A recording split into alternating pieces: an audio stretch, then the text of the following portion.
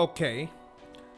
Those of us who are familiar with the story or the narrative of the Bible know that the Bible finds its culmination, or rather, the story of the Bible finds its culmination in heaven.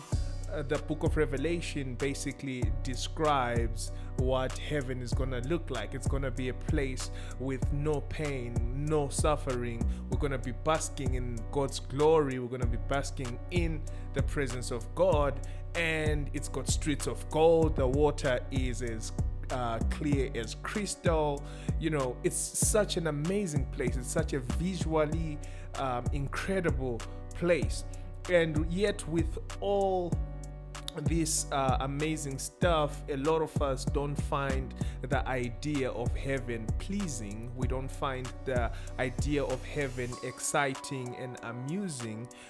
Could it be because of the pictures that pop culture and other media are posting, or are painting about heaven? Could that be the case? Maybe.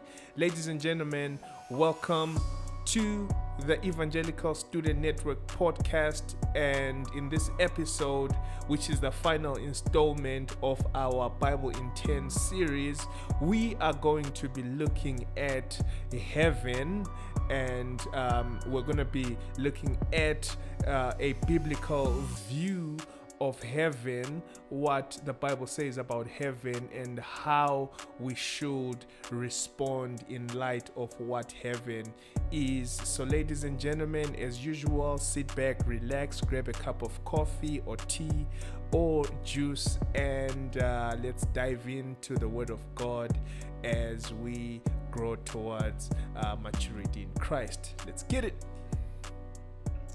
Good afternoon, welcome. My name is Mitch Spence, if we haven't met, and I'm the pastor at Living Hope Church, which meets just over the road at TCZ every Sunday afternoon at 4 p.m. You'll be very welcome to join us there. And we're thoroughly excited to be partnering with, to be supporting the work of ESN here on campus. And it's a huge privilege for me to be able to come and speak to you this afternoon. So why don't we pray as we begin? Let me pray for us. God, our rescuer and our helper, by your Spirit, open our minds that as the scriptures are read and your word is proclaimed, we may be led into your truth. We may be taught your will for the sake of Jesus Christ our Lord. Amen. The reading today comes from Revelation chapter 21, verses 1 to 5. So if you have a Bible with you, open it up to right at the back. This is an easy one. Revelation 21, verses 1 to 5, and read along with me.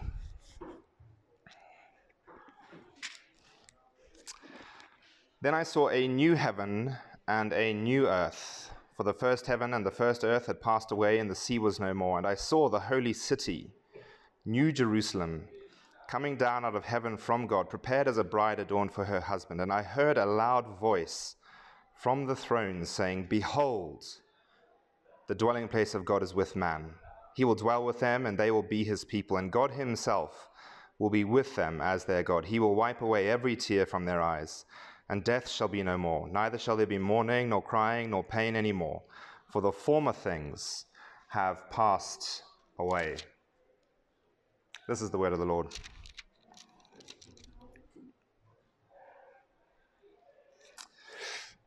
This week we come to the end of our 10-week series titled The Bible in 10, a series that's taken us, I suppose, on a pretty quick walk, a pretty quick kind of march through the one big story of the whole Bible, from Genesis to Revelation, from creation through to new creation. And I wanted to start this afternoon by asking us all a question, and I'm hoping that the bold and the beautiful amongst you out there will shout out some answers to this question. And so it really is a question for you to answer. Here it is. If you had to split the Bible into two parts, how would you do that? If you had to split the Bible into two parts, where would you split it? Let's hear some answers.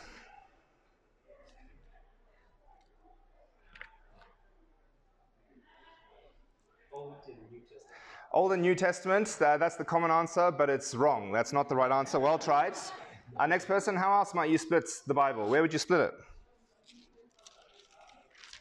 Some of the more kind of geeky amongst us might say, well, the incarnation, the arrival of Jesus changes everything. Good answer, but also wrong. Some people might say the death and resurrection of Jesus, that changes everything. Good answer, but wrong. Some people might say Pentecost, the arrival of the Spirit, the dawn of a new age, a new covenant. Good answer, but again, wrong. This is how we split the Bible into two parts.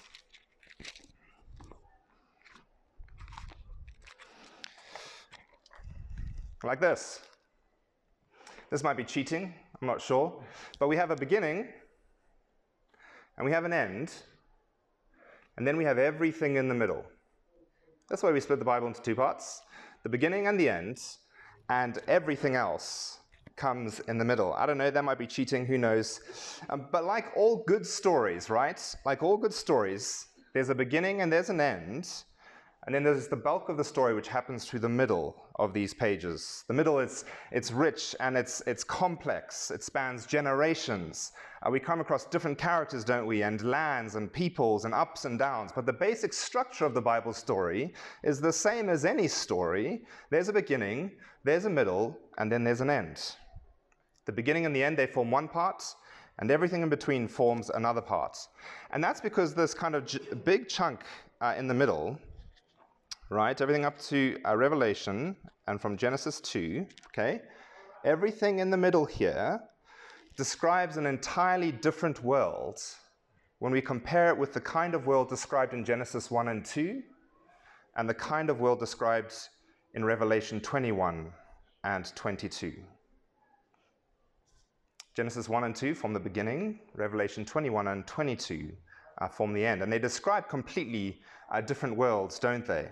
So read with me again, if you have a Bible, in Genesis chapter 1, verse 1. In the beginning, God created the heavens and the earth.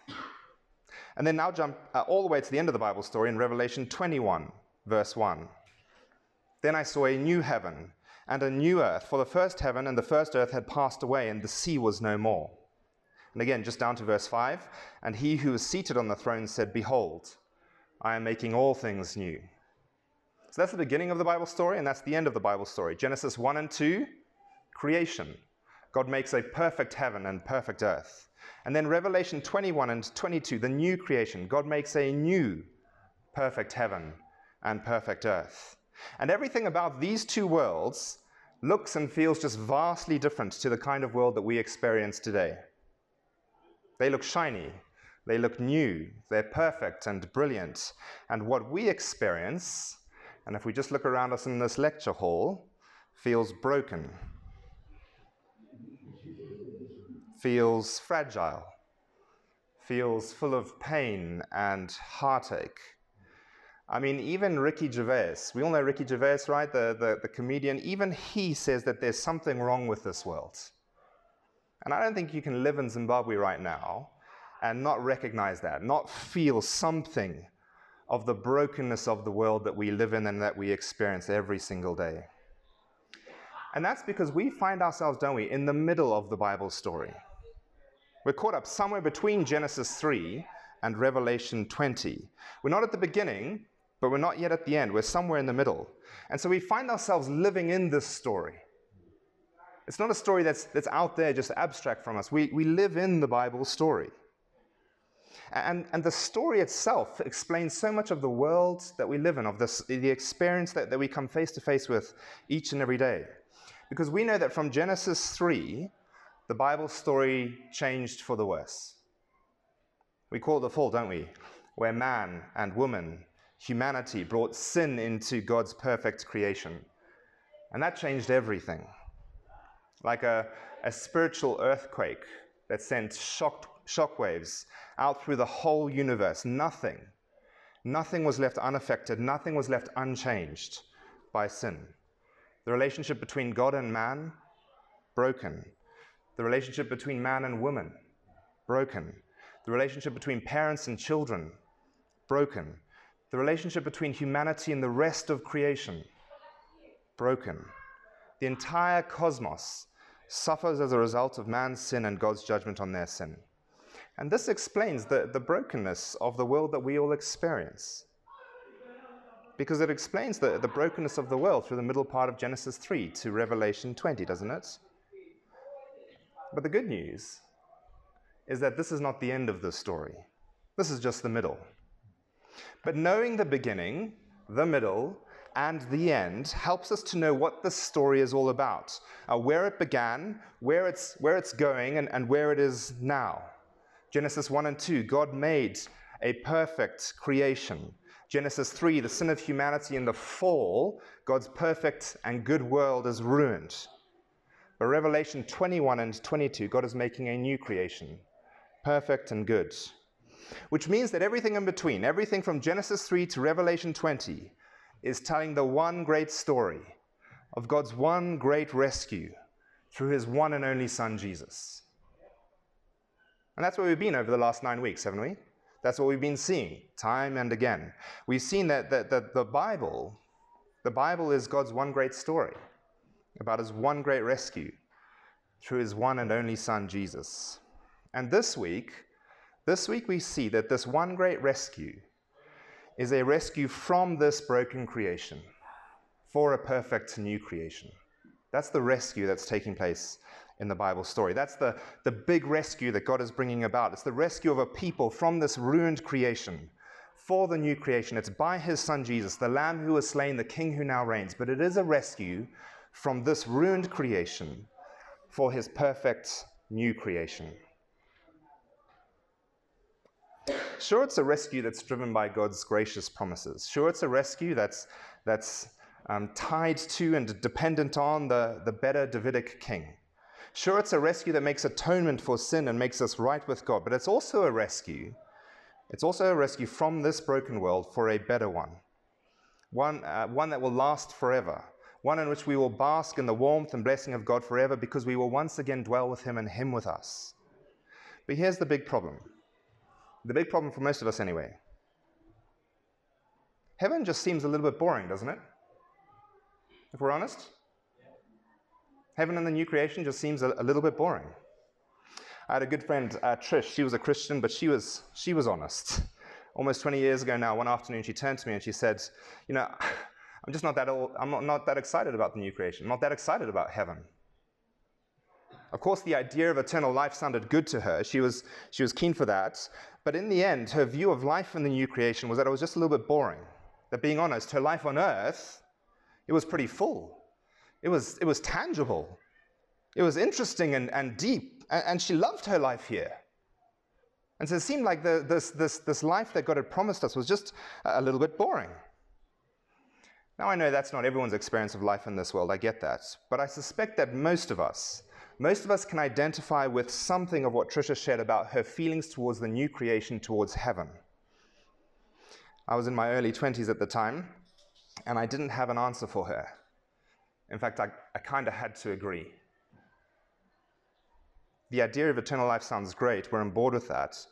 But as far as heaven and the new creation goes, if we're honest with ourselves, it sounds just a little bit dull. We're not that excited about life in the new creation. And that's not surprising, I don't think. When we recognize that most of us, at least most of us, I think, have bought into the world's view, the world's picture of heaven. When we pause for a moment to think about heaven and the new creation, we tend to picture, don't we? We tend to picture ourselves floating around on clouds, dressed in white nighties, and playing a harp. Forever. I mean, that might be fun for a day or two, possibly a week. But forever. It's no wonder that we're not excited about it.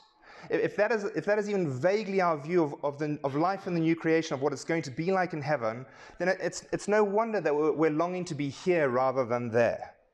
It's no wonder that we're not excited about it. It's no wonder that we're more invested in this creation than in the one to come. It's a sad reality, isn't it, that most of us Christians think that God is saving us for an experience of life that is somehow less than this one. And so we end up We end up longing more for the sun to rise over Bulawayo tomorrow than for the world where the sun never sets. And so rather, the reality of the new creation is something to love and to long for, even more than your graduation, even more than your wedding day, even more than the birth of your first child, and yes, even more than a work visa to the US. The new creation is something to invest in and build our whole lives around. It's so exciting, it's so glorious, it's so real that it liberates us, it frees us to see this life as a spare one. To know that no matter how good your life may get in this world, your best life is always going to lie ahead of you in the world to come. And so it's okay to live our second best, or our third best, or even our fourth best life now. Why? Because our best life is still to come with God in the new creation. The new creation is so exciting that it's something to love and long for, even more than longing for the sun to rise here tomorrow morning. And so we need to reclaim this right picture, this biblical picture, don't we, of the new creation, because Jesus is not saving us for a dull future, but a glorious one that is far, far better than we'll ever experience on earth. He's saving us for a future a lot less like that cartoon image that we've all bought into, and he's saving us for a world that's a lot more like this one, just far, far better. For starters, it looks like Eden, doesn't it? But it's Eden on steroids. It's not a garden, but it's a magnificent city. Revelation 21, verse 2. Not just Adam and Eve, but nations. Revelation 21, 24. And not just for a time, but forever and ever. There'll be no need for Zessa. Revelation 21, 23. And the city has no need of sun or moon to shine on it, for the glory of God gives it light, and its lamp is the Lamb. There will be no need for BCC to give us water. Revelation 21:1. Then the angel showed me the river of the water of life, bright as crystal, flowing from the throne of God and of the Lamb. And most importantly, it's a world where all the problems of Genesis 3 have been overcome, sorted out, and done away with, never to return. Revelation 21, verse 4. Read with me. He will wipe away every tear from their eyes, and death shall be no more. Neither shall there be mourning, nor crying, nor pain anymore, for the former things have passed away. Blood, sweat, and tears have no place in the new creation. There will be no crime. There will be no need for a lock. There will be no locks in the whole of the new creation. That is a crazy thought. Death is no more. Relationships are no longer defined by pain and hurt, but perfect harmony and everlasting love, and where you'll never attend the funeral of someone you love. Never. In fact, you'll never attend a funeral at all. It's a whole new creation, with bodies like these ones, but infinitely better, and food and drink and work and dancing and laughter and rivers and streams and mountains and music. And most importantly, Revelation 21:3, and I heard a loud voice from the throne saying, Behold, the dwelling place of God is with man. He will dwell with them, and they will be his people, and God himself will be with them as their God. God and his people reunited once for all. We will bask in the warmth and blessing of God forever.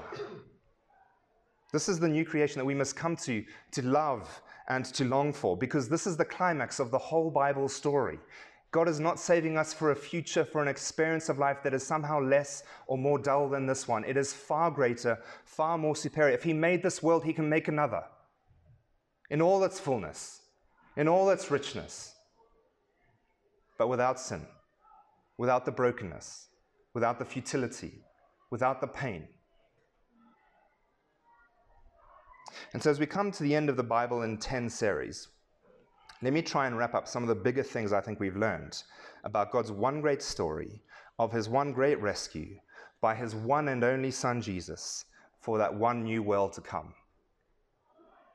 First, we have to recognize that the Bible story is a story all about God before it's a story all about us. Genesis 1:1, in the beginning God created the heavens and the earth. And Revelation may well have started, in the end God created the new heavens and the new earth. In fact, in the final few verses of the whole Bible, God says in Revelation 21:13, I am the Alpha and the Omega, the first and the last, beginning and end. From first to last, this is a story about God and his rescue, not about us and our flourishing. We live in such an egocentric world, don't we, where we just assume that every story must obviously be about me. But this is the greatest story ever told, and it begins and ends with God. And so as we read our Bibles, we should always be thinking to ourselves, how does this story, how does this letter, how does this section, this paragraph, how does it point us to Jesus and God's rescue of humanity? How does this part of the Bible lead me to faith in Christ rather than to faith in myself? Second big point I think we've seen is that this is a story about rescue, not self-improvement. What took place in Genesis 3 with the fall fundamentally altered the fabric of the entire creation, and life as God intended it. We live in a broken world thanks to our sin and God's judgment. Humanity was estranged from God, our relationship with him now broken. And that all because of sin.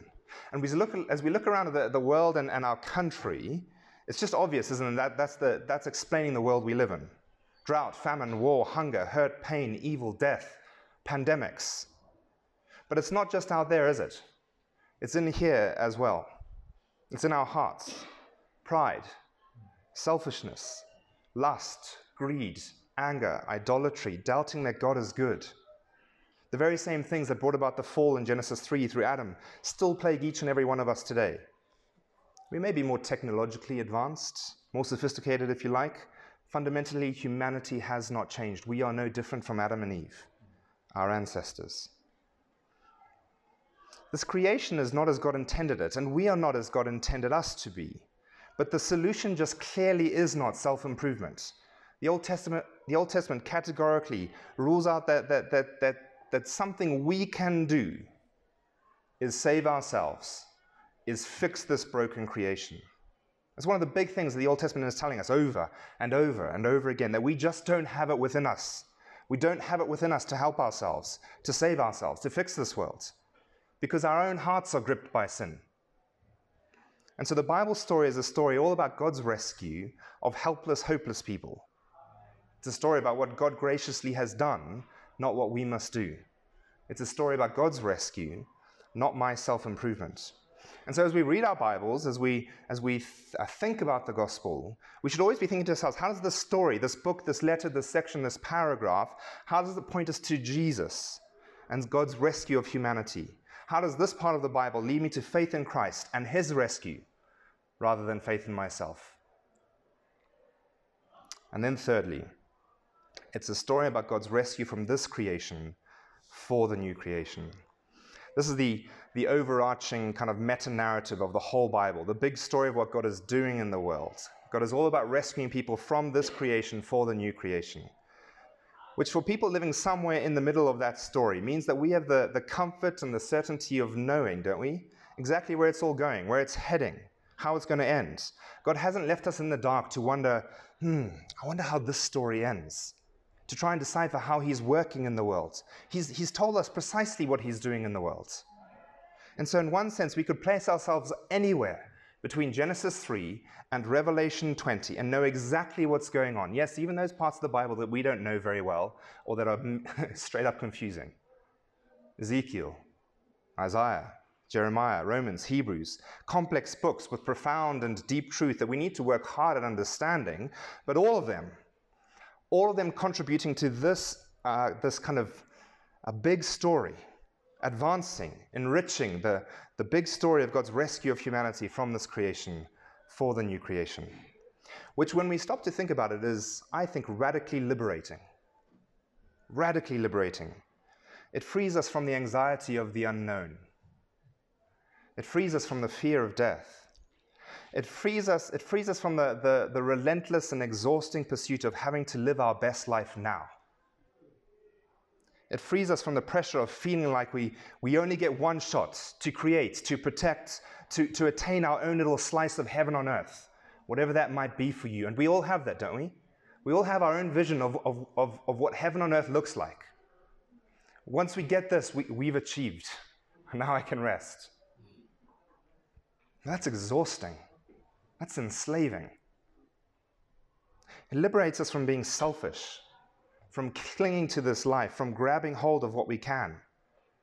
And instead, it frees us up, doesn't it, to use everything that God has given us, our time, our energy, our resources, the whole of our lives, to invest in His kingdom and His glory, not our own pathetic little kingdoms. It frees us up to choose to live our third or even our fourth best life now. Why? Because my best life is still to come. The glorious reality of the new creation, it radically liberates us from longing for the sun to rise over this creation tomorrow morning. And instead, it empowers us to live and to long for the glory of the new creation where the sun never sets. And so if we truly grasp this kind of big plot of the whole Bible, it changes everything. It changes everything. And so as we read our Bibles, we should always be thinking, how does this book, this letter, this section, this paragraph, how does it point us to Jesus and God's rescue of humanity from this creation for the new creation? How does this part of the Bible lead me to faith in Christ and the certain hope of life to come? Let me pray for us as we close.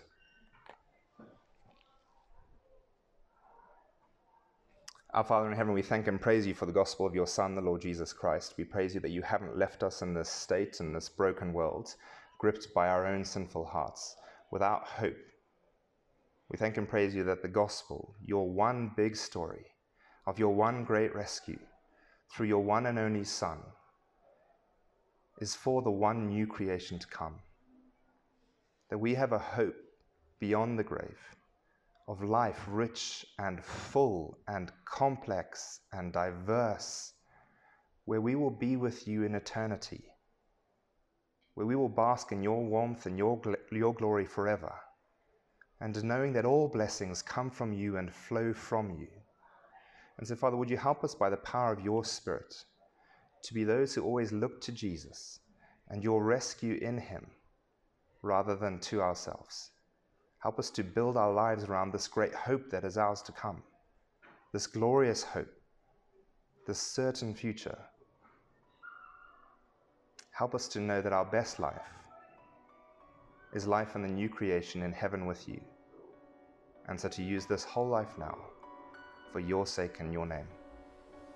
And so in your name we pray. Amen. There you have it, folks, the hope of heaven. What a hope that we have to be reunited once again with God as God's people, in God's place once again under his rulership and enjoying his blessing. For the believer, this is what gives us hope to live every day. We live with the end in mind, and we have something to look forward to in heaven. Friends, as I said when I began, that this is the last installment of the Bible in 10 series. I mean, I can't believe that it's been 10 weeks where we've been exposed to some incredible and very helpful teachings. I hope and pray that this series has been helpful to you.